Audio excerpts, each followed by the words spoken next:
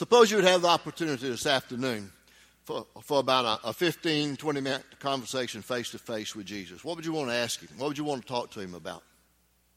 You might maybe have a question about maybe end of times and ask him about, when are you coming back? And what exactly is going to happen? Is it going to be pre-tribulation, post-tribulation rapture? Is the church really going to be raptured? Those kinds of things. You might want to ask him, why do bad things continue to happen to good people? Why is there so much evil in the world? Why does it seem like evil people prosper and your people, God, seem to be in despair a lot? Why are there shootings and violence of all kinds that take place? If you're a good God, why do you let these things happen? On and on and on that could go. Well, the disciples who followed with Jesus had that opportunity to sit down and talk with him and ask him things like that on multiple occasions. And the most intriguing one is recorded in the Gospel of Luke chapter 1. Because they had heard Jesus preach, they had seen him perform miracles, they had listened to his teaching, and they came to him with a request to ask of him something. And it wasn't to help them teach or preach or to do miracles the way that he did. They came with one request, and it was about their prayer life, and they said, Lord, teach us to pray. Now, why do you think out of all the things that they could have asked him, they asked him that, Lord, teach us to pray? I think it's because they saw him in his prayer life, and they saw what God did in his life because of his prayer life and his connectedness with God. And so they came to him with that request. Lord, teach us everything you know about prayer. Teach us how to pray.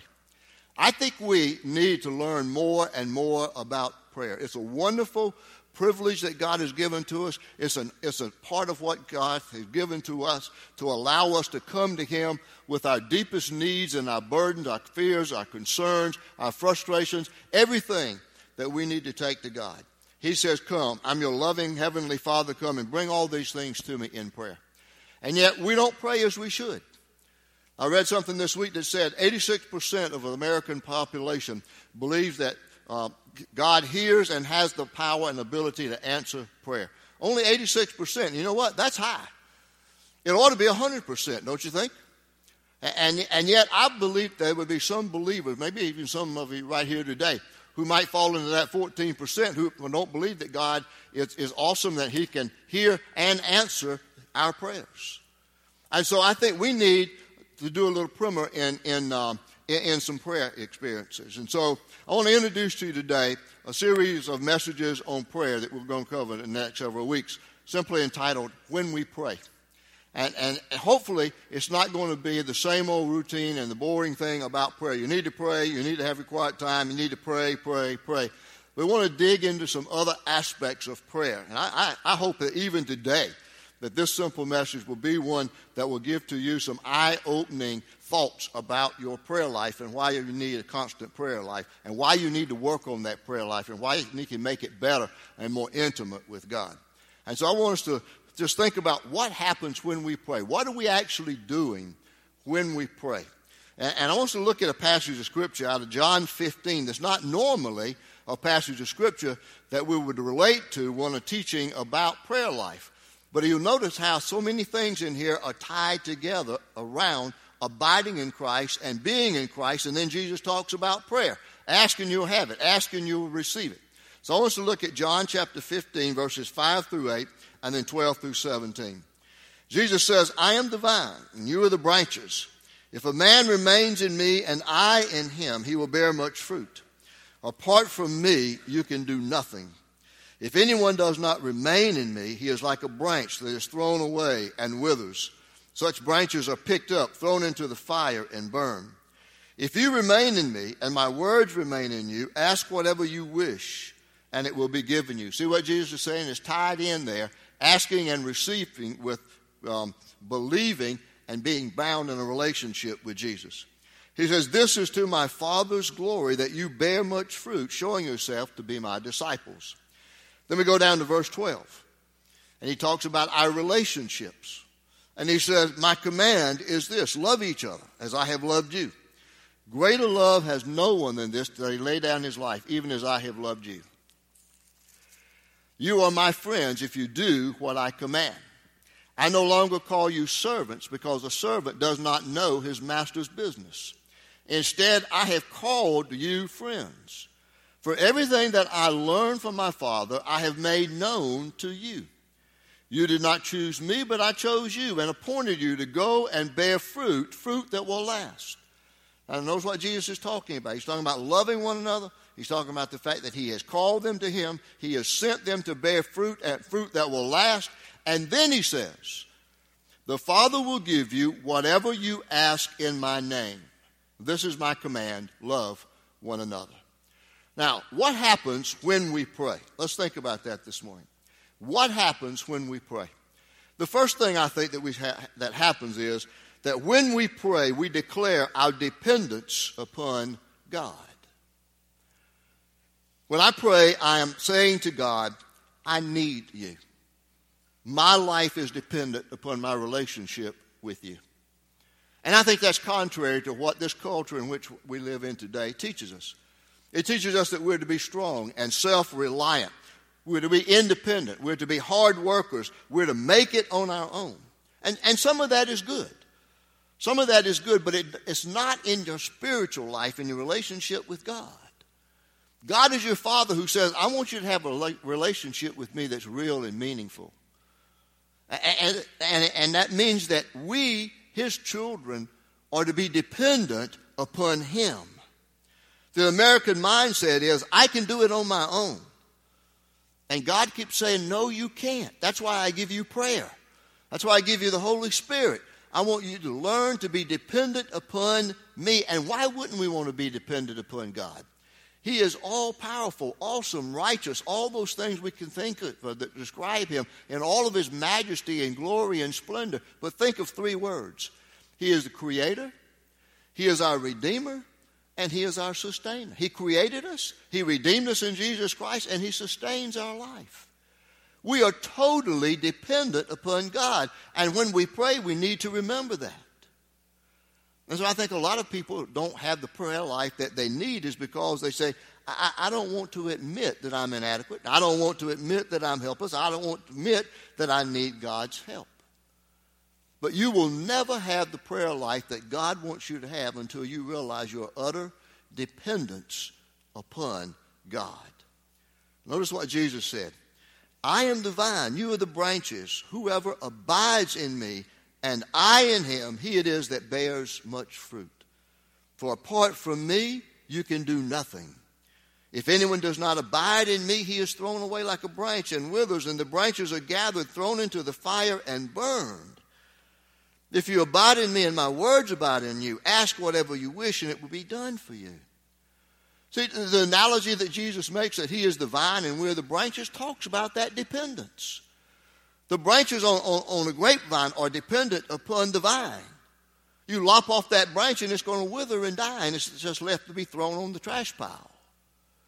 And so when we pray, we need to realize our dependence upon God. We are absolutely dependent upon him because he is Creator, Redeemer, and Sustainer. So when we pray, we are expressing our dependence upon God. Then the second thing that happens is that when we pray, we grow in our relationship with God.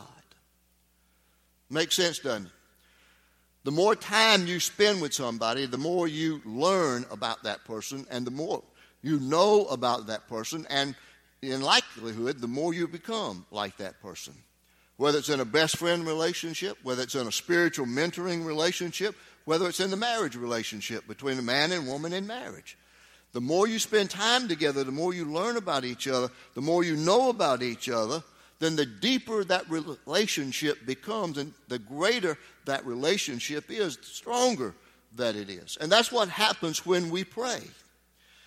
See, the more time you spend with God, you will find that the nature of your relationship will change. Now, you won't become more saved because you're already saved. You won't become more attractive, and you won't get necessarily more stuff. But your relationship with Jesus will change from what Jesus said is the master-servant relationship to the master-friend relationship.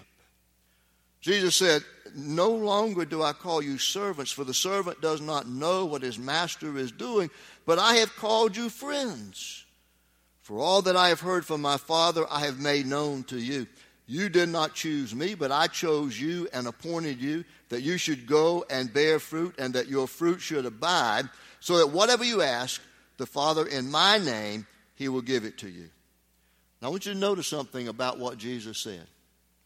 Notice that intimacy in prayer does not lead to the production of fruit. It's the opposite. It's the opposite according to spiritual values. And this is Jesus who said that. Jesus said producing fruit leads to intimacy in our relationship with God. Now, how does that work that way? Well, you see, that means if we're producing fruit of righteousness that lasts, that's what Jesus commanded us to do. And what is that? Well, that's leading people to Christ. That's the number one thing you can think about. You can think about the gifts of the Holy Spirit, the fruit of the Holy Spirit that he gifts us with in what Paul talked about in Galatians. And developing those things, allowing the Holy Spirit to develop those things in our life. And then you live those things out. You know, like peace, joy, love, patience, kindness, gentleness, self-control, those things. You see, those are things that make a difference and mark you in this world, in this society in which we live. And it's so different. The world and culture that we live in today doesn't have those things. See, it's doing something positive for the kingdom of God. That's bearing fruit that produces for the glory of God. And it's in that process, then, that our intimacy with God is developed because we're living in obedience to what Jesus has told us to do. He said, I have appointed you that you should go and bear fruit and that your fruit should abide. Why?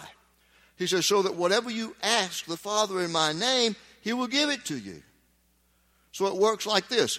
I pray to God, he grants what I ask for by the authority of Jesus Christ, and I live for God. You see, that's how Jesus is describing this relationship. So as I live for God, I understand his will, and our relationship grows. He speaks to me through his word, through the Holy Spirit, and I'm obedient to him.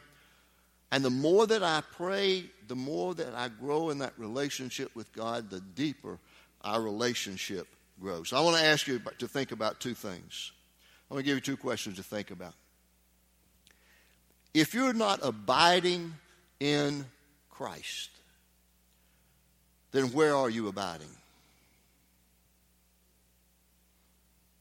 Jesus said, abide in me as a branch abides in the vine. If you're not abiding in Jesus Christ, where are you abiding?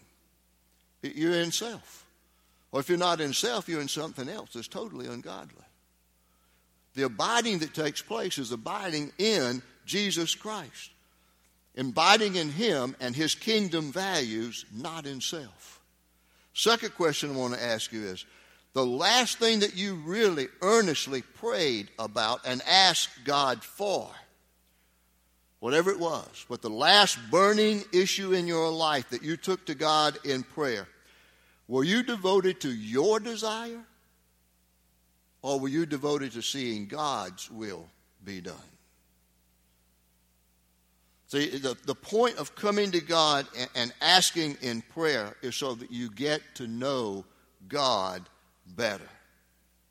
The psalmist said, delight yourself in the Lord and he will give you the desires of your heart. So what that means is the more you come to God in prayer, the more you develop that intimacy with God, the more you understand the things of God, and that shapes how you pray and what you pray for, and that shapes what you receive from God.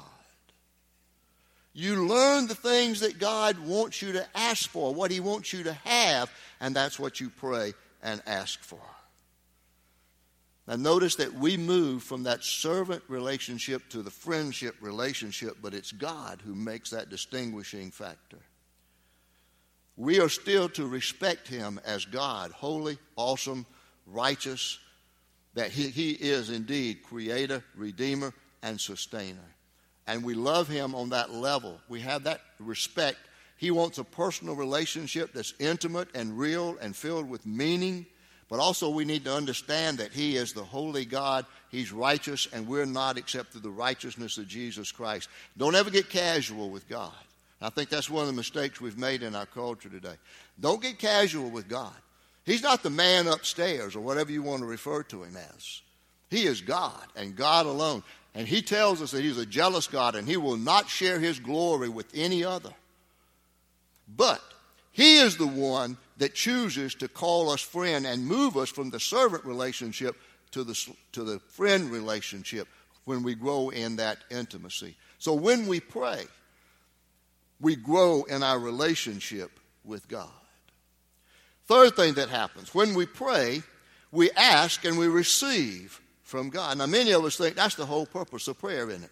That God gave us this awesome, wonderful privilege to come to him and ask things from him. Well, the Bible even tells us that God himself says, I'm a good father who loves to give good gifts to my children.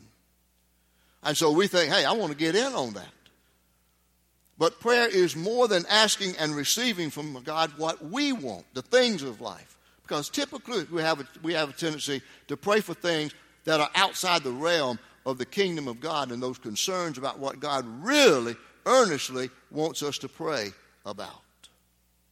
Listen to what Jesus said. If you abide in me and my words abide in you, ask whatever you wish, and it will be done for you. See, that's abiding in him, and his words abide in us.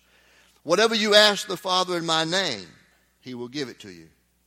Until now you have asked nothing in my name. Ask and you will receive, that your joy may be full. And the Lord said, if you have faith like a grain of mustard seed, you could say to this mulberry tree, be uprooted and planted in the sea, and it would obey you. Truly I say to you, whoever says to this mountain, be taken up and thrown into the sea, and does not doubt in his heart, but believes that what he says will come to pass, it will be done for him. Therefore I tell you, whatever you ask in prayer, believe that you have received it, and it will be yours. In all of that, what's Jesus saying? He is saying that the power of faith is unlimited as the power of God. So what are you asking God for?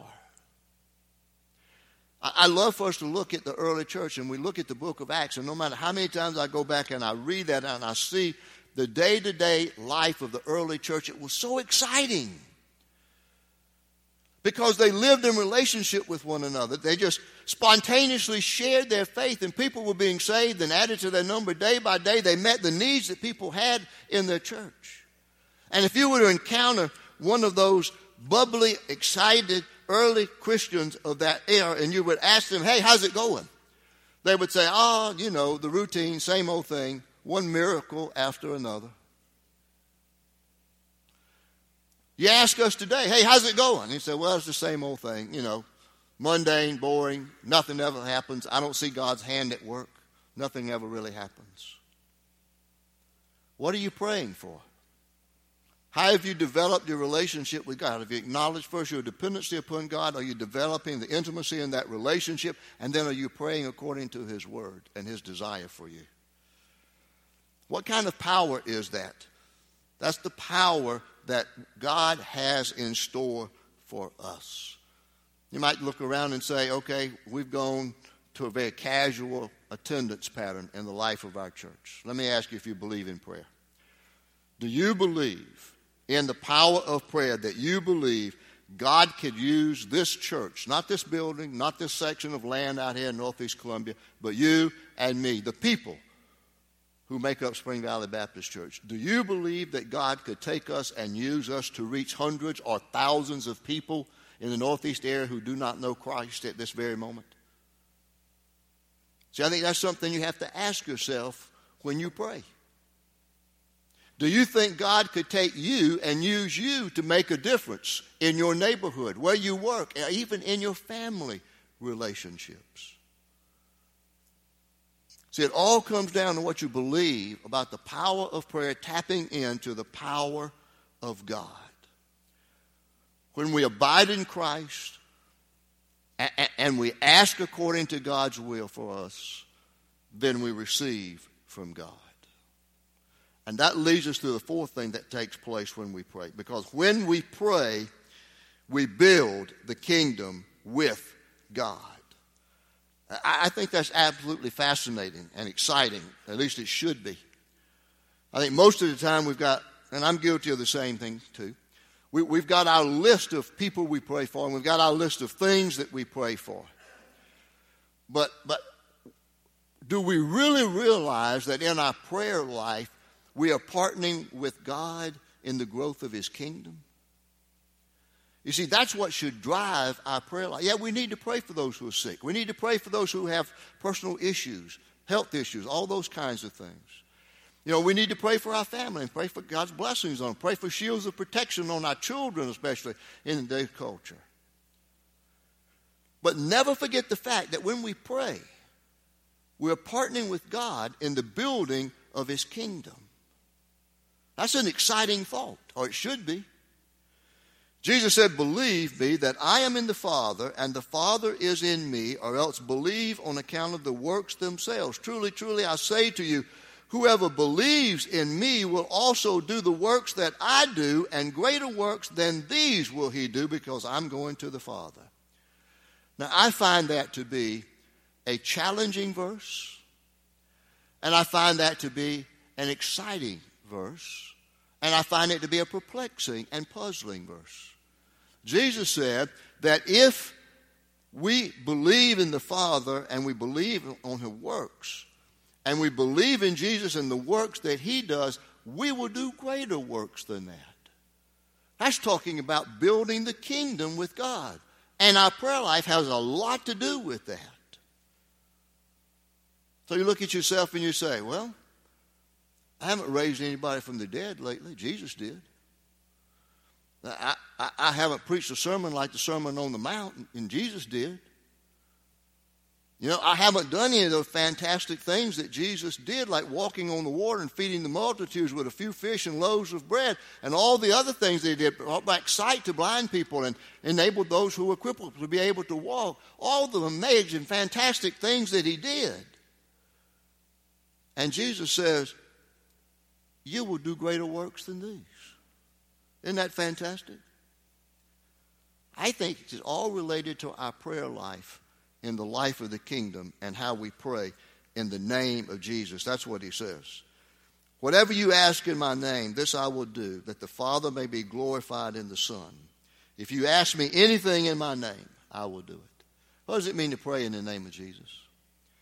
I think for the vast majority of us, we've just got such a pattern that we just end every prayer with, in the name of Jesus, or I pray this in the name of Jesus. Now, nothing really wrong with that. But what do you mean when you do that? I want to challenge you to do something this week. Look through the New Testament and find some of the great prayers that are offered. Paul offers up a lot of prayers for the people to whom he's writing. And see if he ends those prayers with the words, in Jesus' name, I offer this prayer. You see, I think for us mostly, if we pray in public, to make sure we got all our bases covered and we sound spiritual, I think we tag on those words. In Jesus' name, amen. What does it really mean to pray in Jesus' name? It's more than just adding that phrase at the end of our prayer. It really goes back to the importance of names in the Bible. And we could spend a whole day talking about this, and we might take a Sunday morning to do this. But see, the importance of names in the Bible is that they represent character or personality. Like Jacob is trickster and deceiver, and we know that's what his life was like. The names also represent authority, and they represent a person's reputation. Now think about that with a reputation. When Jesus talks to us about asking in His name, He's talking about asking in accordance with His reputation. So when you pray in the name of Jesus, here's what you're doing. When you literally, genuinely pray in the name of Jesus, here's what you're doing.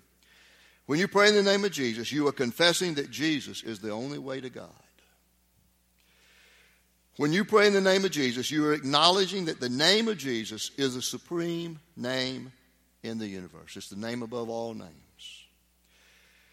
When you pray in the name of Jesus, you are admitting that there is no other power to answer your prayers. When you're praying in the name of Jesus, you are submitting your will to Him because He knows what is best. When you pray in the name of Jesus, you are asking that God's reputation be enhanced. And when you pray in the name of Jesus, you are asking for everything to be consistent with God's word, character, and will. Now, doing research and study for this message for this Sunday, I came across an illustration that many people had used about Dr. Tony Evans. You know Dr. Tony Evans, preacher down in Texas. Fantastic church, fantastic preacher. and they quoted a story that he told about a woman praying at his rally, a crusade he had here at Williams-Brice Stadium back in about 1997. And so to check it out, I went to Tony Evans' website, and he had this story on that. I just want to share it with you, okay? Because we're talking about praying in Jesus' name. And I want you to listen for what a woman named Linda does, okay? A few years ago, an interesting event occurred in South Carolina. This happened right here. This is not some far-fetched story. This happened right here, 22 minutes from here, so. I was scheduled to speak at a crusade at Williams-Brice Stadium, which is a football stadium at the University of South Carolina. The weather report had predicted rain. In fact, it said there would be a storm. More than 25,000 people had already gathered in the stadium and were waiting for the crusade to begin when we saw the storm clouds forming. So we, the leaders and organizers of the crusade, wanted to pray that God would hold back the rain. We went downstairs into a small room, gathered together, and began to pray. And, of course, we prayed things like, dear God, please hold back the rain. If it's your will, God, could you hold back that rain? In the midst of all of us praying, a petite woman named Linda came forward. Maybe she was fed up or frustrated with the prayers of the so-called professionals, the preachers and the lay leaders. Anyway, Linda stood and asked, do you mind if I pray? So he said, what else could we say but go ahead? And Linda prayed. Now listen to her prayer. I don't know who this lady is. Don't know what church she was in. I hope she's still around Columbia and praying this, because listen to this prayer. Lord, your name is at stake. We told these people that if they would come out tonight, they would hear a word from God. We told them they would hear from you. Now, if they come and you let it rain and you don't control the weather, then you will look bad.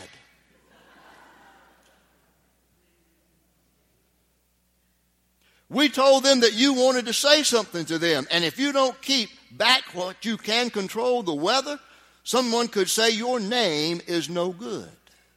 Now, that's a powerful prayer, isn't it? Here's what Tony Evans said. We all looked at each other out of one corner of our eye, and we said, did she really just say that? Then they left us downstairs under the stadium. They went up on the platform, and just as they got on the platform, they saw what he said was a wall of rain coming towards the stadium. Some people got up to leave. Others pulled out umbrellas. And then Tony Evans said, amazing thing happened I've never seen in my life.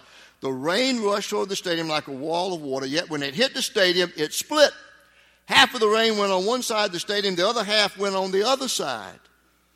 Then it met on the back side of the stadium. And all the while, Linda sat there with a confident look on her face. The rest of us, the preachers and the leaders, just looked at each other. Then we looked at Linda. Linda looked straight ahead. See, this is not a story from the early church in the book of Acts 2,000 years ago.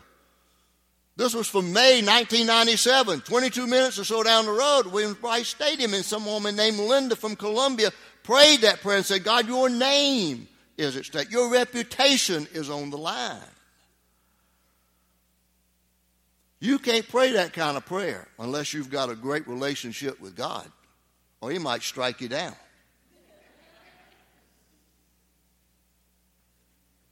Next time you drive by Williams-Brice Stadium or see any kind of picture of it, or you think about that picture of that storm coming, just splitting and going around that stadium.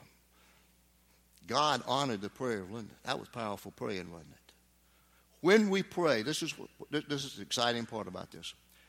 When we pray, it's an exciting opportunity to allow God and His life-changing, transforming power into our life so that we can experience His glory and His power. So when we pray, it's important and it's significant, and we need to pray.